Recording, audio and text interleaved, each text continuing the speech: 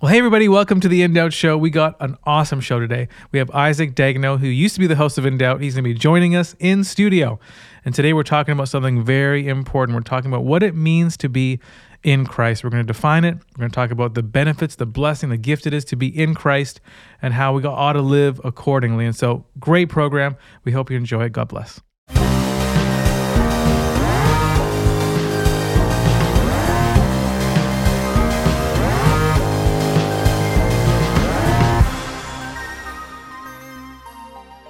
Hello, everybody. Welcome to the INDOUBT show. I'm excited. We've got a great show for us today. Before we dive in, just want to remind you, if you could like, subscribe, do all those things wherever you're watching, that'd be fantastic.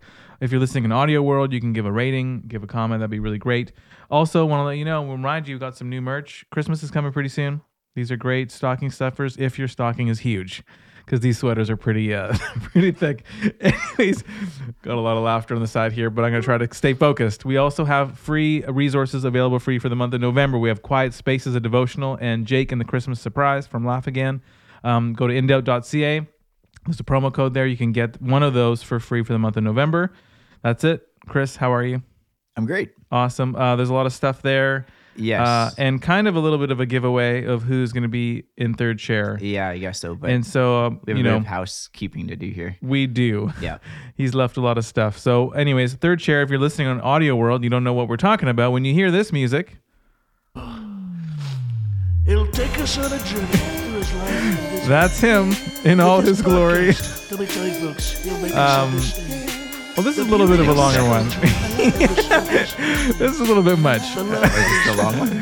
Well, it's not super long, but it's long enough to be uncomfortable. But when you hear that music, folks, you know him. You love him. Brendan in third chair. Brendan, how are you? Cool. So we don't know where he is. We legit don't. We legit don't know where he is. He knows today is recording, and very unlike him to be late. So we'll just kind of hope he's okay. We'll soldier on. And we'll soldier on. The door's gonna open eventually. This is legit, folks. We're not. This is not an act. This is not a gig. This isn't a skit. Brendan, Where are you? Where are you? And when you come, can you please take your stuff? He's left a lot of stuff, but we're excited for him to show up. But our actual guest did come early, actually, which is amazing. Very different. But we have Isaac Dagneau in the house. Isaac, how are you, man? I am doing very well. I am so pumped that you're here. I'm very happy. This is awesome. great. So we did on ChatGPT, tell us a little bit about INDOUBT. And it says, INDOUBT is a young adults program with host Isaac Dagneau. Oh, really? It's like, they still think you are, which I think is amazing. You've done it for how many years? It was about... you were on, because you were on and then you were off and then you were on again? Kind of. So it was like 4 years, like full time. Yeah, okay. Yeah. Something like that. Yeah. Almost 4 years full time. Yeah. And then, like another year or so, kind of part time. Okay. Just, And so you were working with Chris. Oh, yeah. That's right. Yeah, okay. Yeah, And then definitely. were you working with Brendan too? Yes. Okay, you were. Okay. Yep. And was he ever late? No, Oh, wow. Okay, so this, should we call him? I think so. I think we should actually call him. What if he blocks me? This is totally not really rehearsed at all. Hey, it's Arthur from Novel Productions. So sorry I couldn't come Arthur? on the phone right now, but if you leave your name... He and number, changed I'll his get back to you name? as soon as I can. Thanks so much. To leave a callback number, press 5. Hey, Arthur. We're looking for Brendan. If you can get him to call us back, we're actually leaving this voicemail live on the INDOUBT show. You're supposed to be in well, not you, Arthur, but Brendan is supposed to be in third chair. And so if you can get him to call us back at his earliest convenience, we'd be grateful for that. So we hope all of you are well. Bye. His middle name, actually, that is him. I think that's his his first name is Arthur, I think so. and then his middle name is Brendan. I think that's how that works. Yeah. Okay. Wow. Do you have a middle name?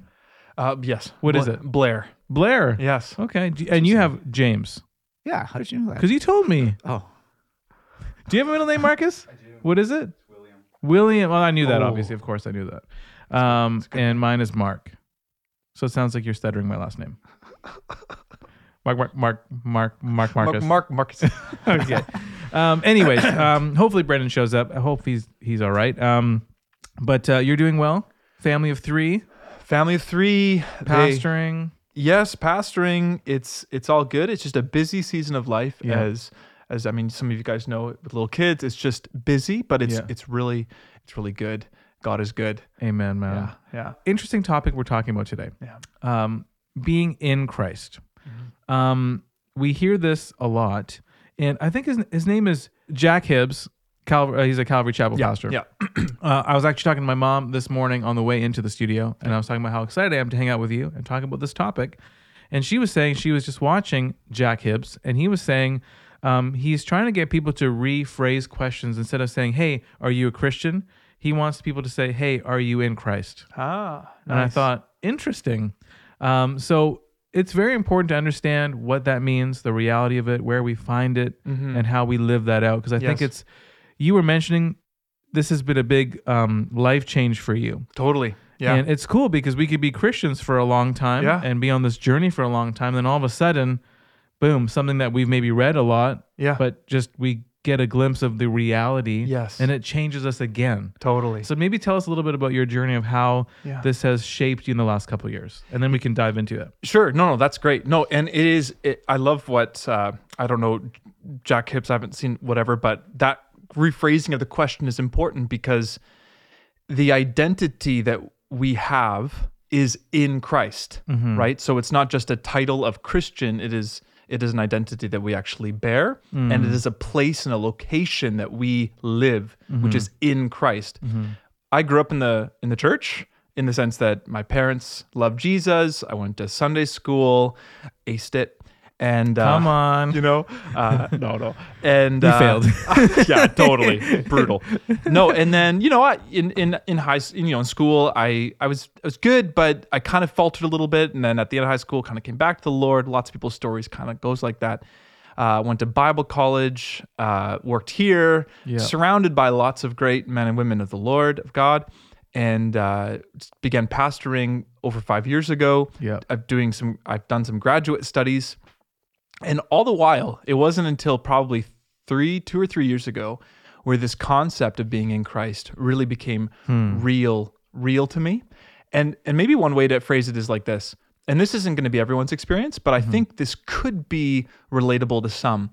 I think a lot of people might consider their Christian life as it's about them in the sense that they are them. They have their dreams, they have their ambitions, their aspirations, they have what they want to do, whatever.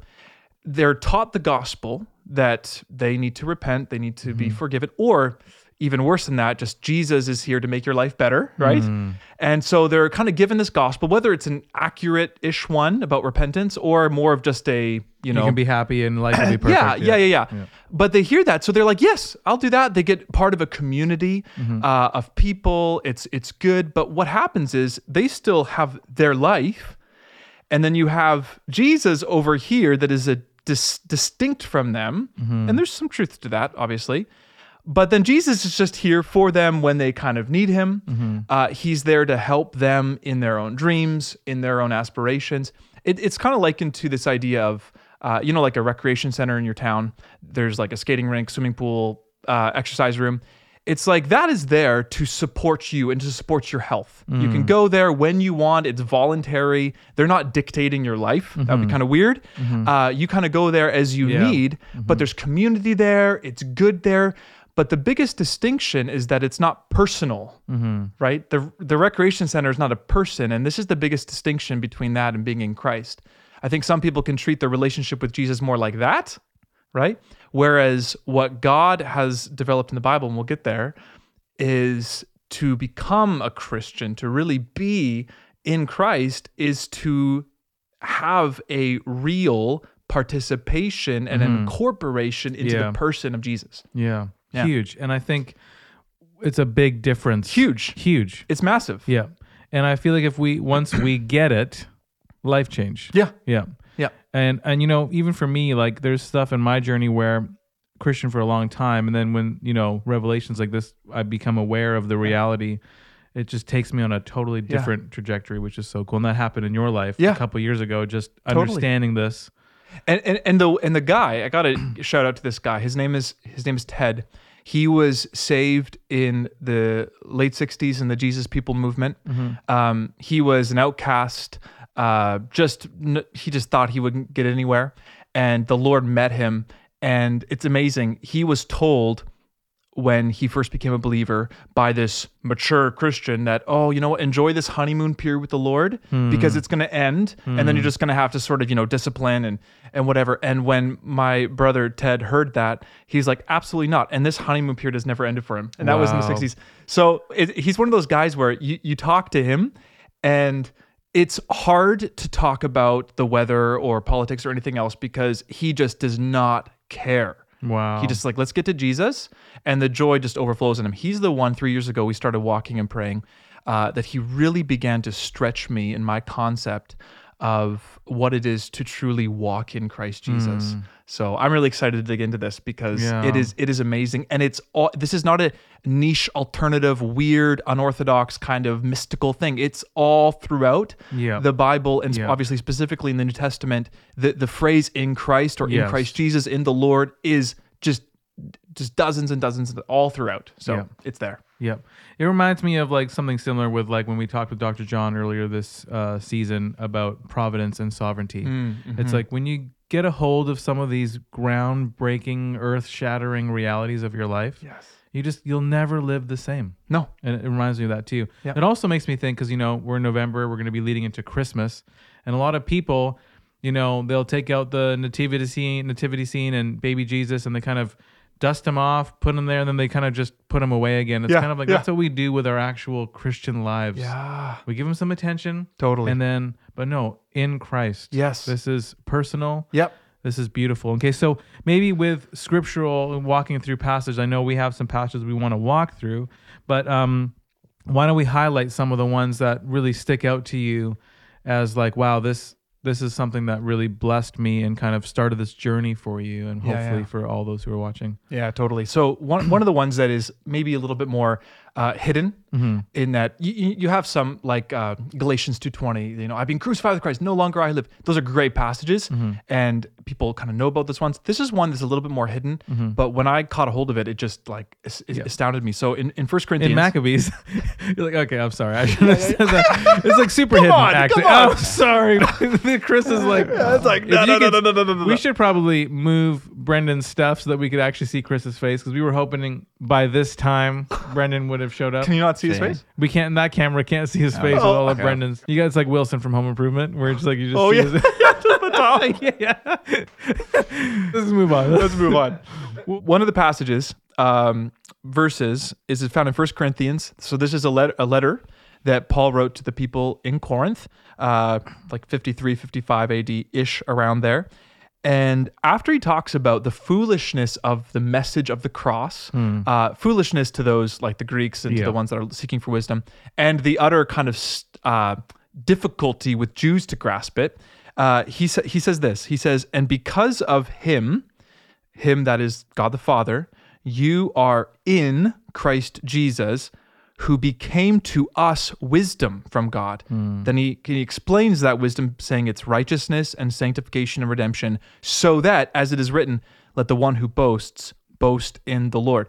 So when you understand the grammar there, it sounds funny. It's like, because of God, the Father, you, Corinthians, you, Andrew, Marcus, Chris, myself, you Brendan. Brendan, come on. Arthur. You, because of God, you are in Christ Jesus. And then listen, who became to us. So this Jesus that we have been put into has become to us wisdom from God. And then when you sort of explain the ramifications of that wisdom, we understand that to be the three most essential parts of our faith: righteousness, redemption, and sanctification.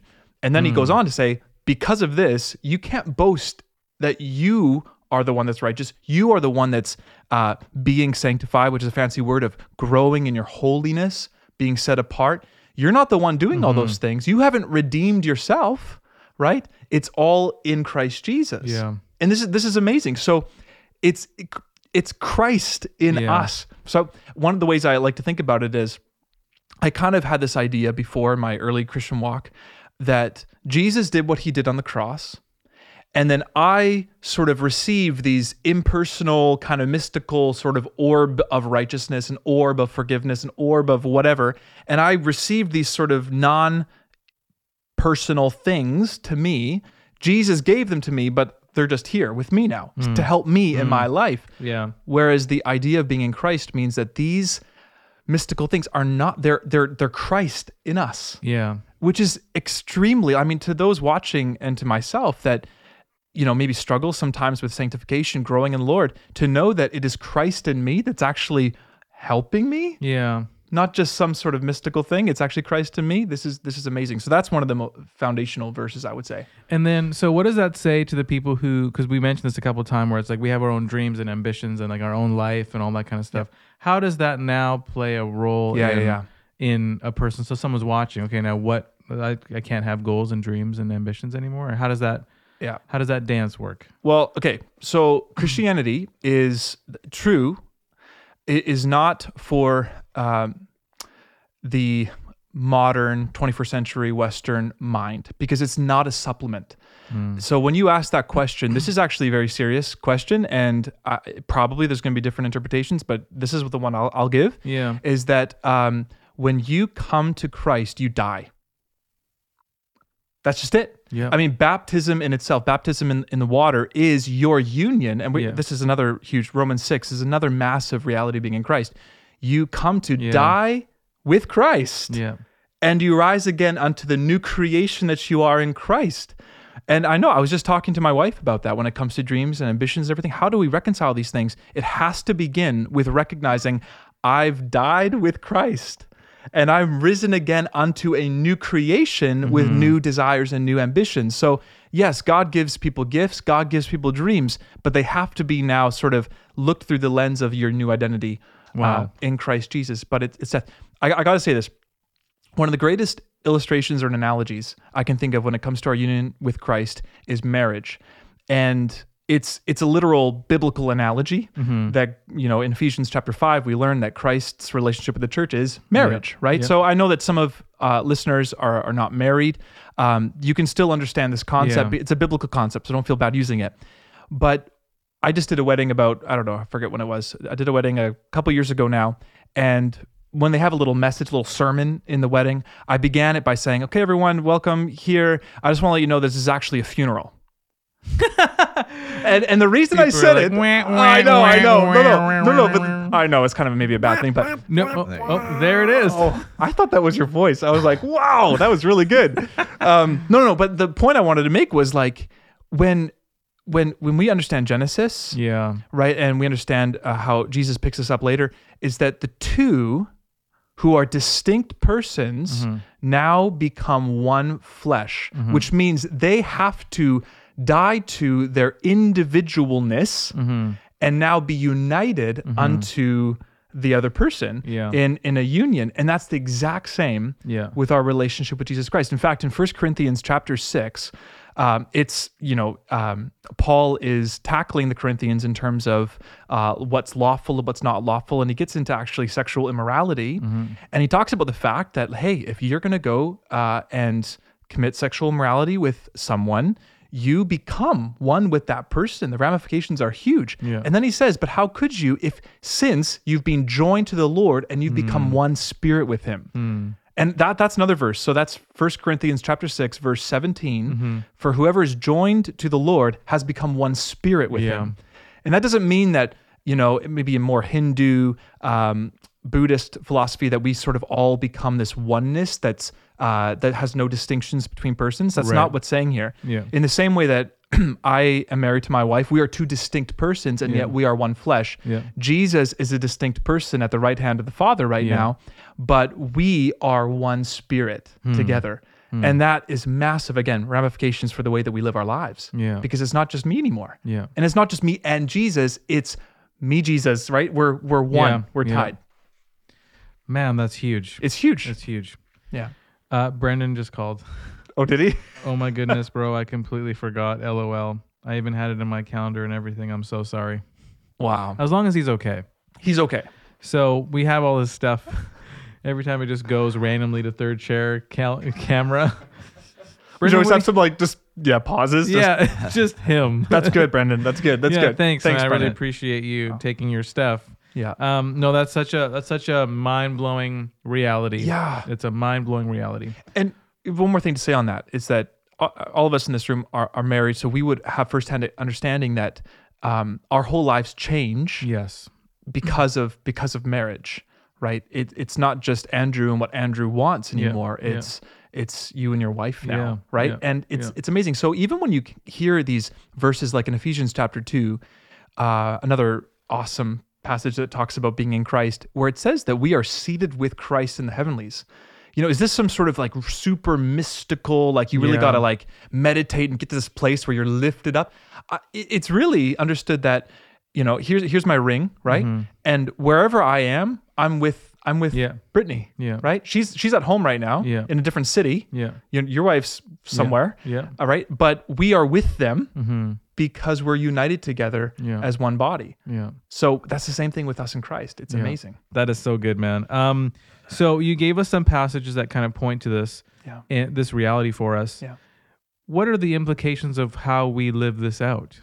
Yeah. Because I feel like even when you're talking about, in Corinthians where they're talking about, sexual morality with someone else, well, there's a big ramifications because now we're one with Christ. So our lives must look fully different. Was there a change in your life when you understood and you got a glimpse of this in a fresh perspective? I think that it really comes down to allegiance and loyalty, right? Again, when I got married, my loyalty and my allegiance was to one. In fact, when I got married, there was a big no to thousands and thousands of women, right? So and you're still getting emails, I think. I'm still getting emails. No, so but many think about that women. though. Stop. No. You said it. I'm not saying it that they wanted it. I'm just saying on my part. Oh, okay. That makes way saying, more. So if you're one of them, you can email us and we'll counsel you and help you. No.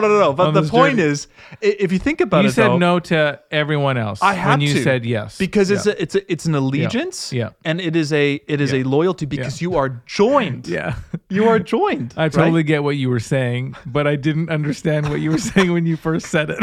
I'm like, that's a bold thing to say. This guy is just boldly professing that he's some hot stuff. No way. But so when you consider in that realm that to be in Christ Jesus is a matter of utmost highest priority loyalty and allegiance, then obviously it's going to affect every single area of your entire life. Yeah. Everything is now seen in the element of I'm joined with Christ. Yeah. Right? It's not I who live, as Paul says in Galatians 2:20. It is not me anymore. Yeah. It's not me. Yeah. And but it is. So maybe one of the most practical ways is, can I go somewhere else in Yeah, Scripture? please. Okay. 100%. All right. I appreciate it. Let's go. So in Romans chapter 6, this is an amazing chapter. In fact, my friend Ted, who really brought me into this, said if the church got hold of Romans 6, the church would change for the better. So that really was like, okay, I got to understand Romans 6 because there's something obviously really powerful here. But this is what Paul says, because because he's emphasized grace. Think of it this way. All of us have been born in Adam. That's a very theological understanding. But what basically that means is Adam was the first human being who was the representative head of all people. And rather than taking seriously his kingly, priestly role on earth to lead all of humanity, you could say, into a place of loving God and loving others in dominion over the world, he rebelled against him. He said, God, no thanks, right? He turned his back on God. And because of that, Romans chapter 5, verse 12 says that sin spread. So we understand that. So we heartily, I think, agree and believe in original sin, right? Yeah. It's human depravity because of that reality. But obviously, grace has come, right? God has poured us out in grace because he's brought the second Adam, which is Jesus, to do what Adam didn't do. And now we have the opportunity to become joined with this second Adam so that he could be our representative head. So rather than being in Adam, we can be in Christ. We can be incorporated into his body, and we can be instruments of his body. But some of the maybe arguments against that reality is that, well, if it's all grace, if we're just incorporated into Christ, then that means we can go on sinning, right? The word is antinomianism. You guys have talked about it before. Yeah. And Paul attacks this in Romans 6. He says, well, if you're saying, why can't we just sin that grace may abound?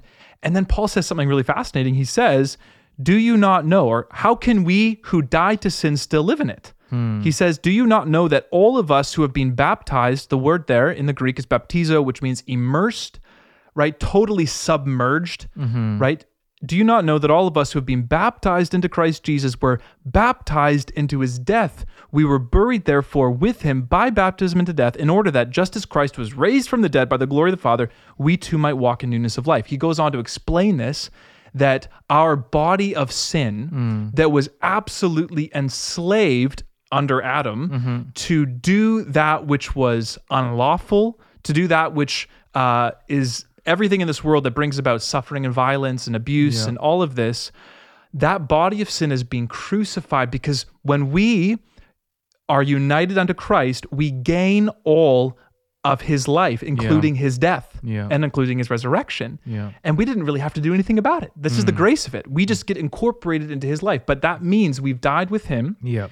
And that means we have a new life now. And then this is where it comes, when you ask the question about how does this actually affect our day-to-day walk, our lifestyle, it comes to Romans chapter 6, verse 11, which says, you must consider yourselves dead to sin and alive to God in Christ Jesus.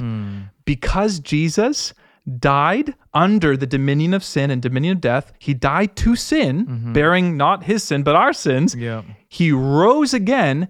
Because we're united with him, that means that all of us who call ourselves Christians, we must reckon. This is where the mind comes in. Christianity is very mind focused. It's not just heart. Just remember, this is very important. We have to reckon ourselves, understand mentally. This is where the renewal of our mind comes in. Romans chapter 12, other places. It's renewing of our mind. Reckon ourselves dead to sin. It doesn't have any say over us anymore. Death has no, we're not under that realm, under that dominion. We're not in the house of Adam, which is like the house built on sand. We're no longer there. Now we can consider ourselves alive to God, which is a phrase that means alive unto God, which means we can actually live, even now, with a vision towards God, which we couldn't when we were in Adam at all. There's nothing. But now we can live to God. But notice the last phrase, in Christ. Because it can only happen in Christ. And this is huge, because there's lots of different religions and worldviews that give lip service to God, and they believe they're following God or the Creator or the Great Spirit or whatever. But here we have clear evidence that if it's not in Christ Jesus, then you're still living for and unto sin. And it's only in Christ that you can actually live dead to sin, not enslaved to it, and live unto God. It's huge. Earth-shattering. It is. And there's a lot of Christians who maybe don't understand this reality for themselves. And it is, and that's the thing. It's understanding it. And this is where 3 years ago and up to this day, it's a matter of realizing, oh my goodness, I am not in Adam, and I'm not that I thought that way, but I'm not just me, and Jesus is helping me be a better person. Like, that is not gospel. That's the most common reality. It's horrible. Of what Christians, would you say that? Probably the most common, okay, I'm in my life, I got my stuff, and now I got this helper. It's like the Jesus be my co-pilot sticker. Yes. Did you take it off your car? off my bike. You said off your bike. No, but that's the truth. It's like it's Jesus is coming to help me. And we're gonna do this thing. With his help. Yes, totally. And it's totally different. Like the apostolic witness, which is that fancy word for what the apostles preached and taught to the early church after Jesus ascended into heaven. This witness of Christ was so extreme because what they were preaching was, you die, you're dead, you got to die, because your allegiance now is not to this world, it is not under the realm of dominion and sin anymore. It is now totally in Christ Jesus. And when you look throughout Acts, you can see the power of the church recognizing who they are in Christ. For example, in Ephesus, there was great pagan worship to Artemis, right? And when the Christians at the time they realized what it means to be baptized into the name of Jesus. They're being in Christ now. They realize, oh, I can't, do my witchcraft anymore. I can't do my worship to the pagan deities anymore. Yeah. So they burned it all, right? We got to have that again. Yeah. I would love to have burnings again of things because we need to. We should have burnings. We should do that. No, seriously. We'll be right back after these. I'm just kidding. All the smoky in here. Yeah, it comes back. Yeah. So I got rid of that bumper sticker. Yeah, exactly. Yeah. But this was worth thousands and thousands and thousands of dollars in our understanding. I thought it was millions. It could be millions. I'm pretty sure it's millions. there's Well, I said It's a thousands and lot. thousands because I didn't quite remember. So yeah, but thank the you. thousands of thousands equals. If you just do that enough times, Yeah, it'll be millions. yeah. If you do the math, But let it me was just get my like it was very expensive. It was a lot. So Yeah. that shows this is a massive. Now you can understand this. I don't want to say this in the sense that if someone has a good dream or good aspiration, Yeah. like whatever, getting married maybe, Yeah. or getting this certain job or whatever. But if you understand this pile as being our desires in Adam, there has to be a figurative, sometimes literal, burning of these Yeah. things. Yeah. And then you live your life in Christ Jesus. Yeah. It doesn't mean that all of those are not going to be there anymore unless they're wicked and wrong and evil. Yes. But there's a reorientation of your life completely because you are in Christ Jesus and have massive effects in the church. Yep. And Camp Von D is an example, like you're talking about, where my wife Michelle was just listening to a podcast yesterday. She got radically saved and was just throwing all the stuff, literally throwing stuff in the garbage. Totally. Understanding her new reality. Yes. Dead. Yes. Dead. Yeah. For the Christians who are watching, who haven't experienced like this, or not experienced, but comprehended this death and dying, man, it's important. And I'm learning the importance again as we talk. Yeah. How significant it is and how life-changing it is. Yeah. And I would just say this too. I think it's important too that I think a lot of people have a concept of Christianity where it's like, the world is bad. So Christianity is basically about not doing what the world it's like does. Rules. Rules, it's like, and things that you can't do, Yeah. and whatever. But when you, like, going back to Romans chapter 6, verse 11, that it's not just a death to sin, to sin, it's a life unto God. So there is a healthy, positive outlook now on life, which is amazing, because this life to God, to us, that we are to understand that I am alive unto God, is given and allowed for us because Jesus has risen from the dead, and no longer is he under the dominion of sin and death. He is fully alive to God. So with that historical reality in place, because he's not resurrected multiple times. Yeah. It was a one-time thing. Because of that resurrection to the Father and now his life to the Father fully, he's not under the law or anything like that, we are to liken ourselves in the same way. Yeah. Which is amazing, because now you can look at life as Christ looks at life. He's your life. Can I go somewhere else? Yeah, please. Okay, Colossians. This is amazing, because this also talks about the ramifications that this reality, as we renew our minds with this, what it's going to do in our life. In Colossians chapter 3, listen to this in Christ language. He says this, chapter 3, verse 1, if then you have been raised with Christ, what's that about? It's being in Christ. We get, going back to marriage for a moment, I know I'm flopping all over, but this is important. Yeah. When I was dating my wife, I went into a little bit of debt. Okay. Oh, we got to have Dave Ramsey on the show. Oh no, that would not be good. He'd be like, "Are you serious? Do you understand?" Oh, sorry. I went to a little bit of debt because of the dates that I took Brittany on. I got to woo her, man. I got to woo her. Eminem. I remember actually. Oh, sorry. I got to woo her, is what you're saying. yes, I do. And when I told her that, she actually got really like, "Oh my goodness! Like, am I going to be able to be with someone that's so like, it was not that much. Just 15 grand." I'm kidding. I'm kidding. The Cloud 9, the keg. No. But so when we actually got married, when this event of union of It became her debt. Well, no. Okay, come on. Technically. Well- So she had savings. Okay.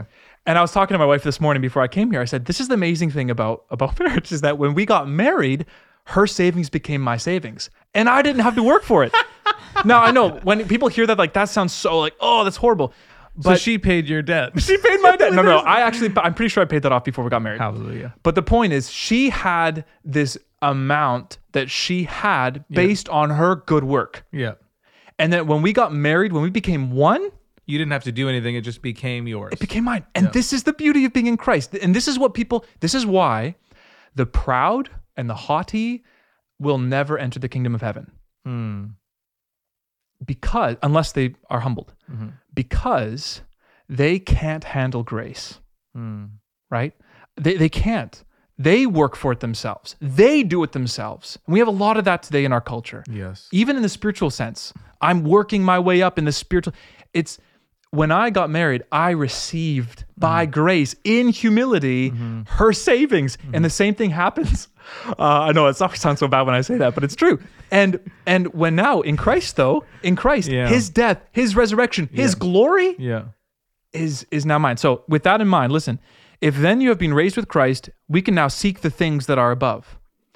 Don't just think of it as, I have to now seek the things above because I'm a Christian and I got to think about, it's like you can. You have the ability now to seek the things that are above. You couldn't before. You couldn't before. You can. No. Yeah. Not at all. Yeah. Our sin was like a huge, barrier. Yeah. Where Christ is seated at the right hand of God, where we are, right? Because of our union with him. Set your minds on things that are above, not on things that are on earth.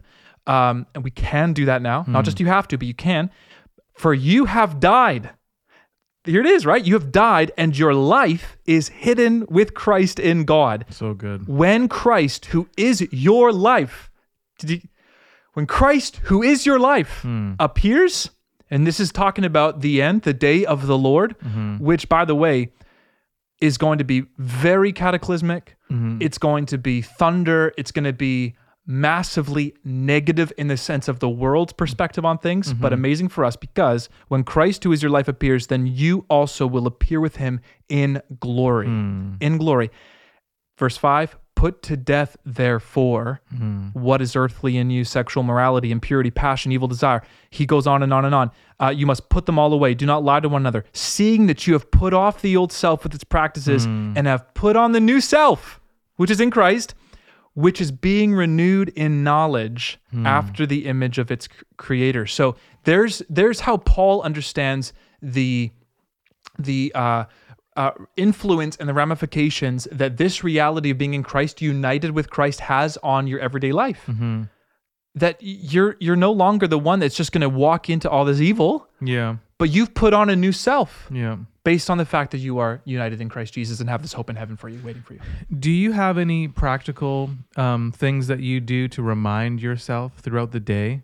Because I feel like the world is good at just distracting us, or you start to think, oh, I want to get this or get that or do this or do that. And we get distracted with the things that just take our focus off Christ. Yeah. Do you have anything that obviously being in the Word, reminding yourself through Scripture, the realities for your life? I think basically it really does come to the mind. And people don't think a lot of the time, like when we think practical, we're like, okay, I'm going to set a reminder on my phone or blah, blah, blah, right? But when you think of it,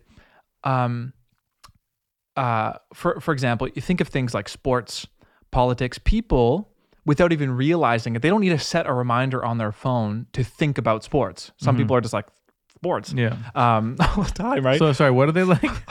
I've never seen a sports fan do that in my life, actually. So do you watch? You don't watch sports, not at all. Because I think the example that he gave of a sports fan was sports fans. It was unsportsmanlike, is what was what I can say. Sports. We like sports, and we don't care who knows. Balls and sticks and fields and clubs and balls. When you actually think about it, I know some people might not like this, but sports are so silly. Isn't it? Okay, so I like watching sports, but when I think about it, I'm like, there's a bunch of guys with tons of gear trying to get a small little puck in a little basket weave thing with a guy in front of it trying to stop them. And they all just chase each other. And people lose their voices, paint themselves, take a time off work, even mess up their marriages because of their love for sports. It's crazy. Yeah. It is probably one of the most biggest, quote unquote, churches in the West. Yeah. Our stadiums. Yeah. Anyways, Sports are fine. I like watching basketball. I like watching hockey, but at the same time, sometimes when I watch it, I'm wondering, those guys are like a small little dinky pigskin ball, and these like 10-foot guys trying to like put in this little basket. I know, and they're trying to stop each other. It is silly. It's so silly, but it's like okay. So that's totally off. But the point I wanted to make was when you ask about practical things, it's a matter of through the word, like you said, just beginning to think this way. Yeah, and we know, I think in here that psychologically, like different psychologists and scientists have realized that we can actually rework and reorientate train our brains. Into neural pathways. Yeah. And when I think about this, and I haven't really got there yet, but in Christ is a significant change in thinking, right? If you're thinking more of your relationship with God as He's over here and I'm here, and He just helps me every now and then. So it's a significant change, which means there has to be an intense time of reorientation. So we think about Paul. Oh, this is really good, right? When we think about Paul, when Paul. He grew up in the faith. He grew up in the church, you could say, right? He was trained under Gamaliel, one of the greatest Pharisaical leaders in Jerusalem. And when he was so zealous, he knew the law backwards and forwards. He was, aced his Sunday school, When he was going to Damascus, he had this amazing experience where Jesus comes, the whole Damascus Road experience. If you don't know what I'm talking about, read Acts 9. It's amazing. And then he goes off into, we learn about this in Galatians, he goes off into, I think, the Arabian desert. Is that right? The Arabian desert for a little while. And he might have been there for a couple of years. I think that's right. And I believe that in this time, he was able to experience this reorienting of his neural pathways, you could say, so that when he comes back on the scene, I mean, when you read the life of Paul, it's like he's just in Christ all the time. He sees everything through the lens of Christ. So if this is the first time you're hearing about these things, it might be a good idea. And I know some of you are college students, you have very busy lifestyles, but take even a 3-hour, 4-hour chunk of time, like do this. You do it with outings with your friends, like just take like on a Saturday or whatever. Game. Or a sports game. We spend a lot of time doing a lot of other things. Totally. Or watching a cricket match takes multiple days. It's crazy.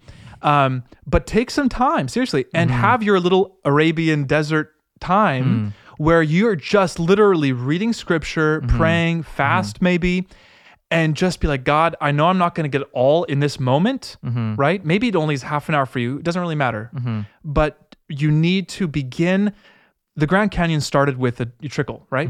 I think. I don't know. But it started somewhere. Fact check that. Fact check it. But after time, it becomes what it is. So you just begin to reorient, renew your mind with these truths, and it will soon become second nature.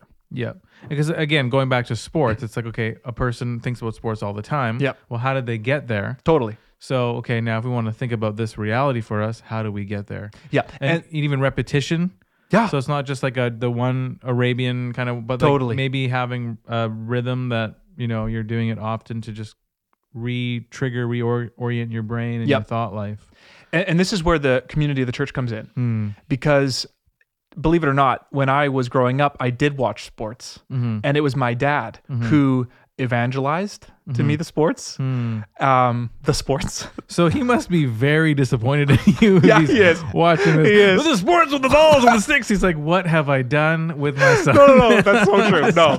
Yeah, it's very sad. Every time he watches a game now without me, he just cries. No, he doesn't. But and I love my dad. He loves Jesus a lot. Okay.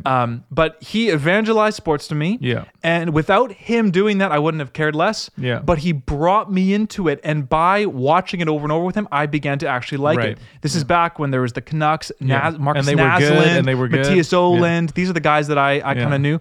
Ed Jovanovski, do you know these names? Yeah, I totally do. This is 55, baby. Yeah. Sammy 100%. Solo and all these cool guys. His slap shot was amazing. So I do know a little bit. Yeah. But so it was the community that actually helped it. So there's another kind of tendency today to sort of, do your Christianity like a Han Solo kind of way. Like I got it. I can figure it out. I got the internet. I can figure it all out myself.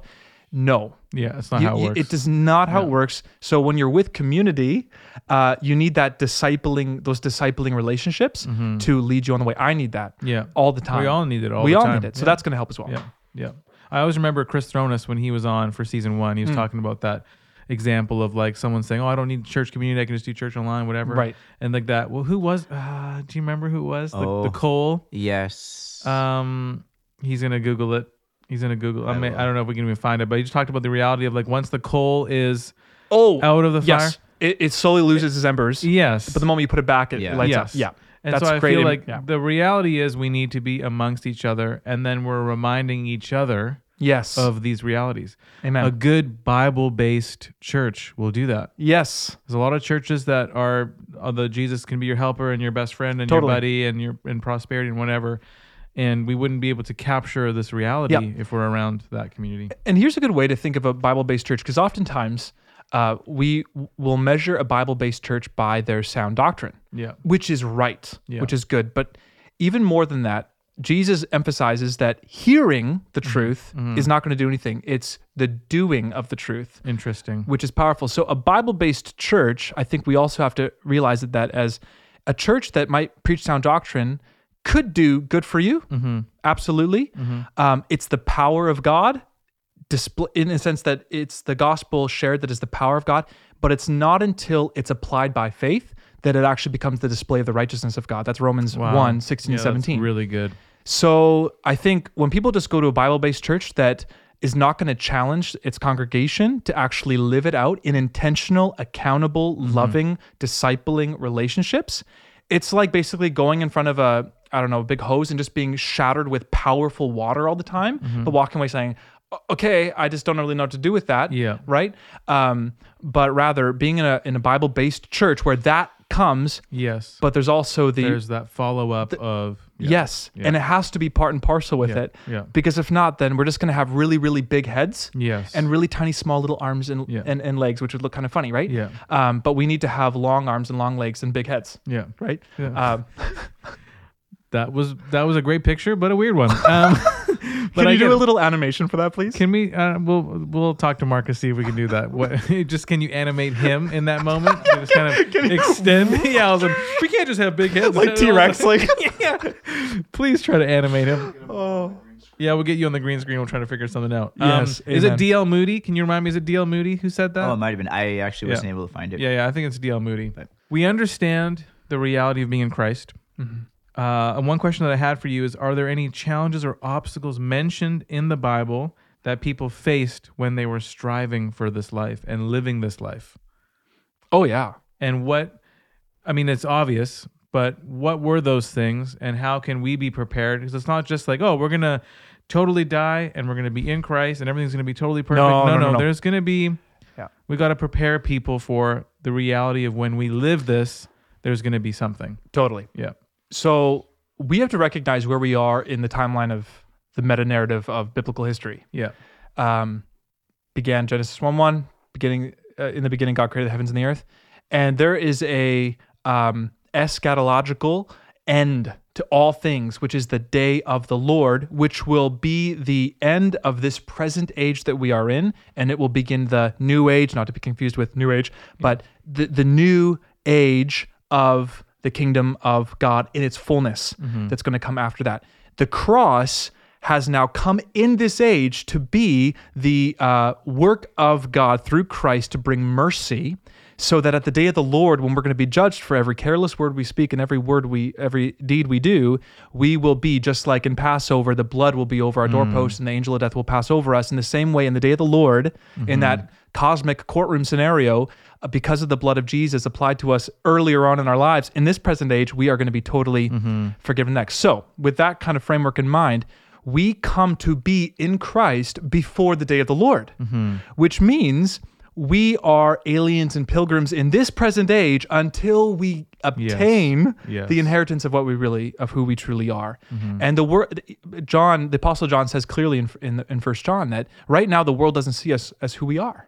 Right? They laugh at us, they mock us, they'll kill us because they don't. But when Jesus comes, we are going to be revealed. In Romans 8, it says that all creation is longing for the revelation, the revealing of the sons of God. Yeah, groaning. Right? It's groaning to see the revelation of the sons of God. So when you ask what obstacles, the biggest obstacle that we see in the New Testament and all through church history is persecution. It's the biggest obstacle. And that doesn't mean that if you're not facing persecution, then you're not a good Christian. It could mean that. It could mean that. But it doesn't have to. But in the New Testament, the biggest suffering, tribulation that the New Testament believers that recognized their union in Christ, the biggest one they experienced was persecution. Yeah. I think about Stephen. Stephen is an amazing character in the Bible. The Acts chapter 6 and 7 describes him as one who is in Christ. They don't say those words technically, literally, but Luke describes him as being full of the Holy Spirit, which is only possible in Christ, full of wisdom, full of faith.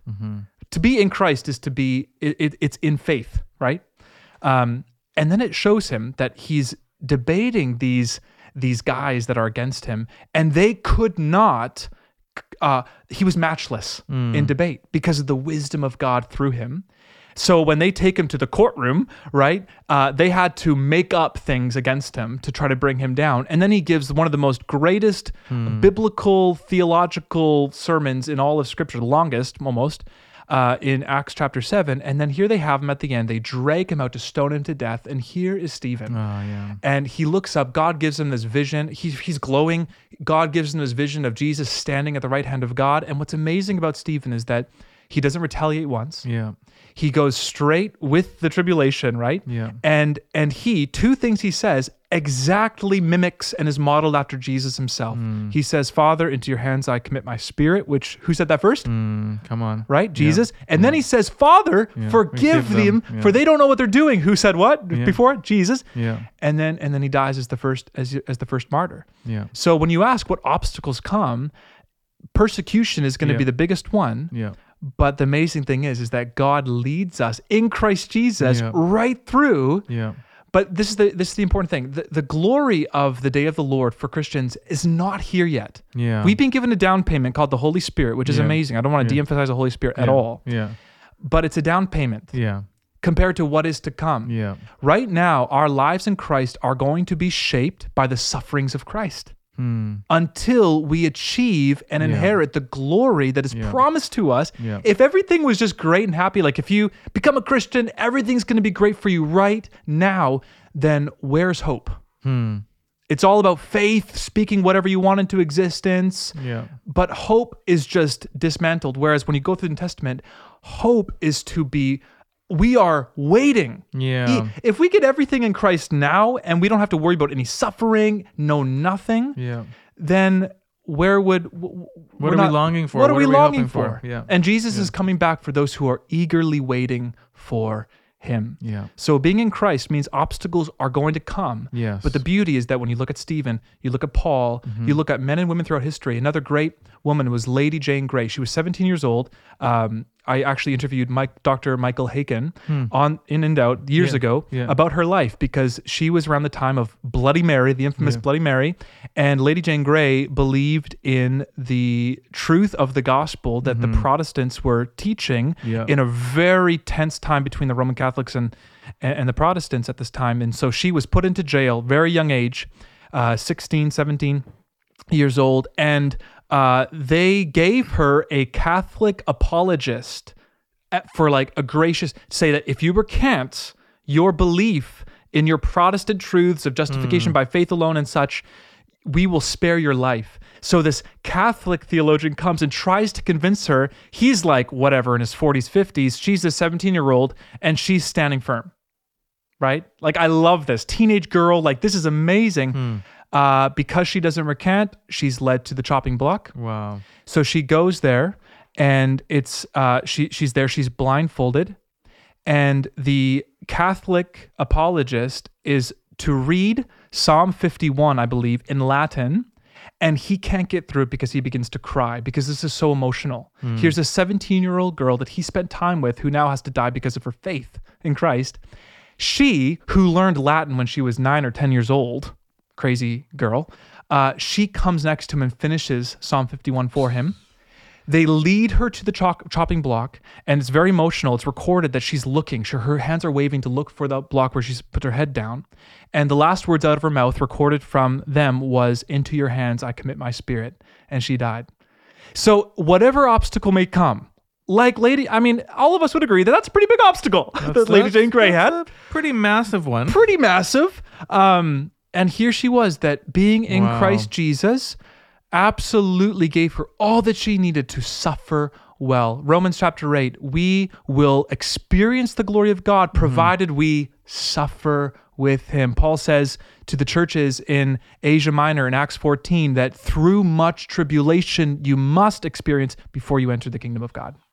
So and that's just important and foundational for us, because a lot of people do think, you get saved and life is, you put your rosy glasses on, everything's great. But persecution, suffering, tribulation, it's guaranteed. Jesus guarantees it. Amen. Yeah. Yeah, And it's so true.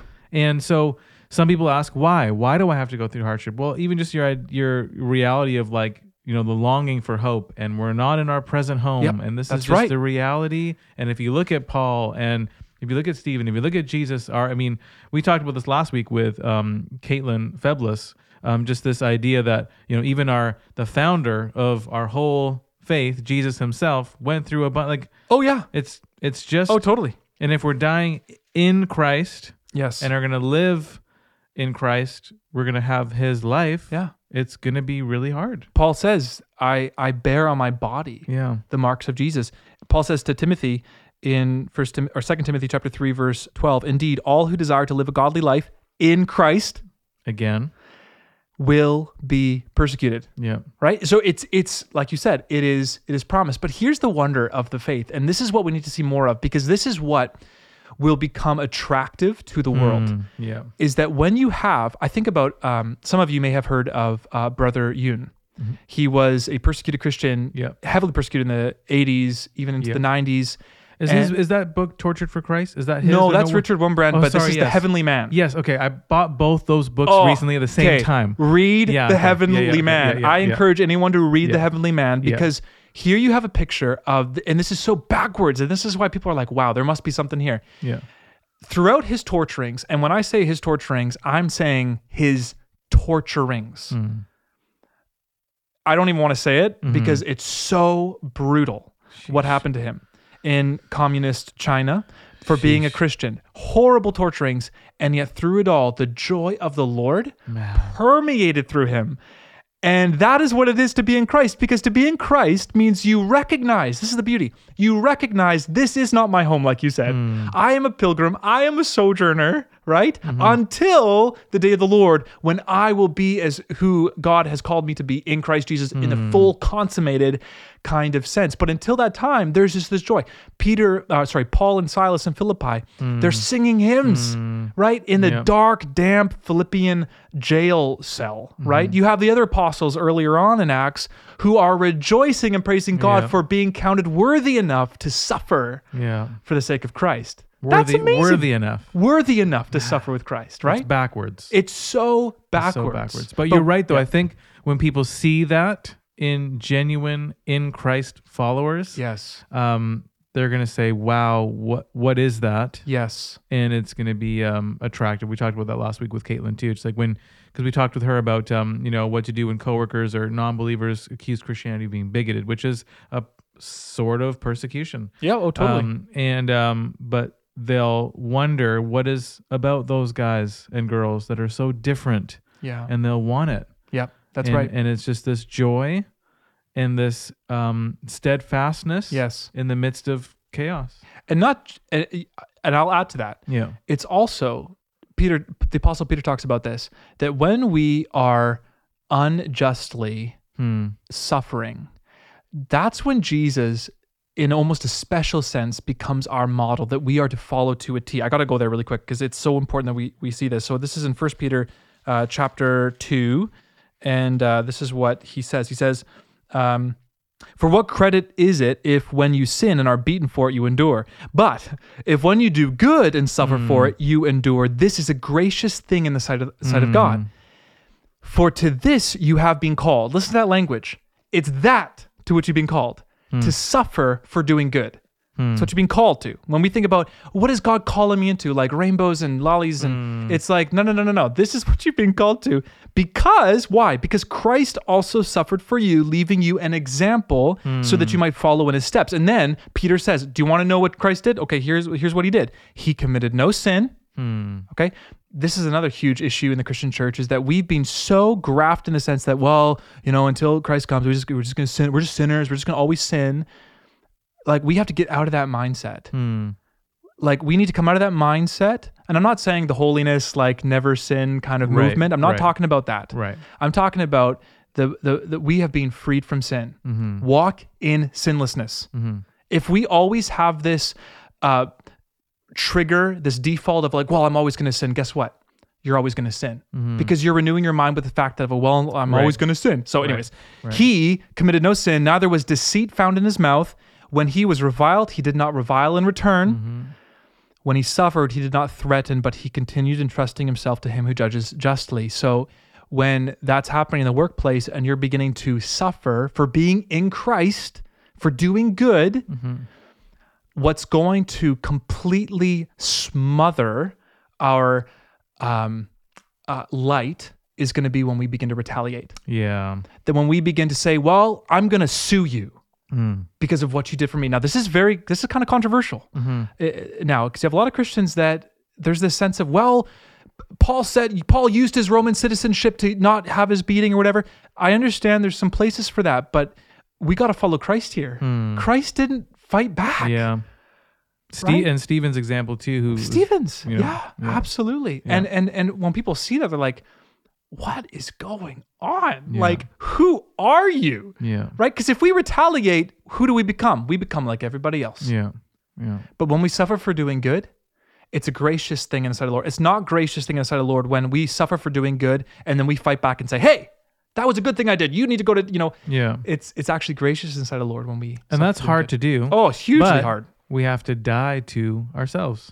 Yeah. And if this life is all we had to hope in, then yes, get all of the lawyers together, get everything together, because this is your life. Yeah. And I don't want to go to jail for 70 years. I want to, but in Christ Jesus, we are waiting our true life. So 70 years in jail here, I don't care. I'm not going to spend millions of dollars and go into debt on lawyers to try to get me out of 70 years of jail here when I'm going to be in eternity in the new heavens and the new earth in the new Jerusalem with Jesus, the King of Israel. So good. Such a good reminder for us. I'm so encouraged by this conversation. And I just feel like we need to get our heads and our hearts, not just our hearts, but our heads and our hearts. Yes. Around this truth for us. Amen. And I love the idea of just doing practical things, of just immersing yourself in this. Yeah. In this reality for you. If you have to take a little 30-minute, 1 hour, 2 hour, 3, whatever you can do to just separate time with God, to just allow Him to renew your mind and to just reshape and transform you, to understand this as your reality and make it the foundation of how you live, how you act, how you serve, all you do in Christ. It's a game changer. Yeah. It's a game changer. I'm so grateful for you, man. We love you. I love you. Chris loves you. Marcus loves you. Brendan, clearly not so much. No, I'm just kidding. He does, but he just is, obviously not that much. Not that much, obviously. Wasn't here.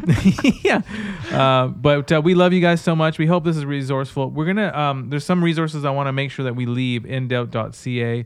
The first one is under the resource tab. If you go to Bible studies, you have a Bible study that you did when you were here on the book of Jude. That's right. And so we're in the process of, just wanting to promote that and get that out because that's very important. And I think next year we're going to be doing the book of Proverbs, which I'm very excited about. If we have a book geared towards young people. And it is actually me. I had a lot of hair when you guys did that video. Don't be fooled. Don't be fooled. It is me. But one of the suffering of full-time ministry, serving a church, he's dying to his follicles.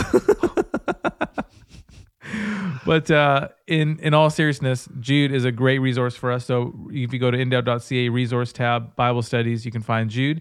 Next year we'll have Proverbs, which I'm very excited about. That's awesome. Also, we'll find the episode where he was talking about that he was on when you were walking through Jane. Lady Jane. Lady Jane. Yeah, it's great. It's an amazing story. Yeah, so we'll get that resource. We'll put that episode there so you can listen back to, because that would be a great resource for you guys.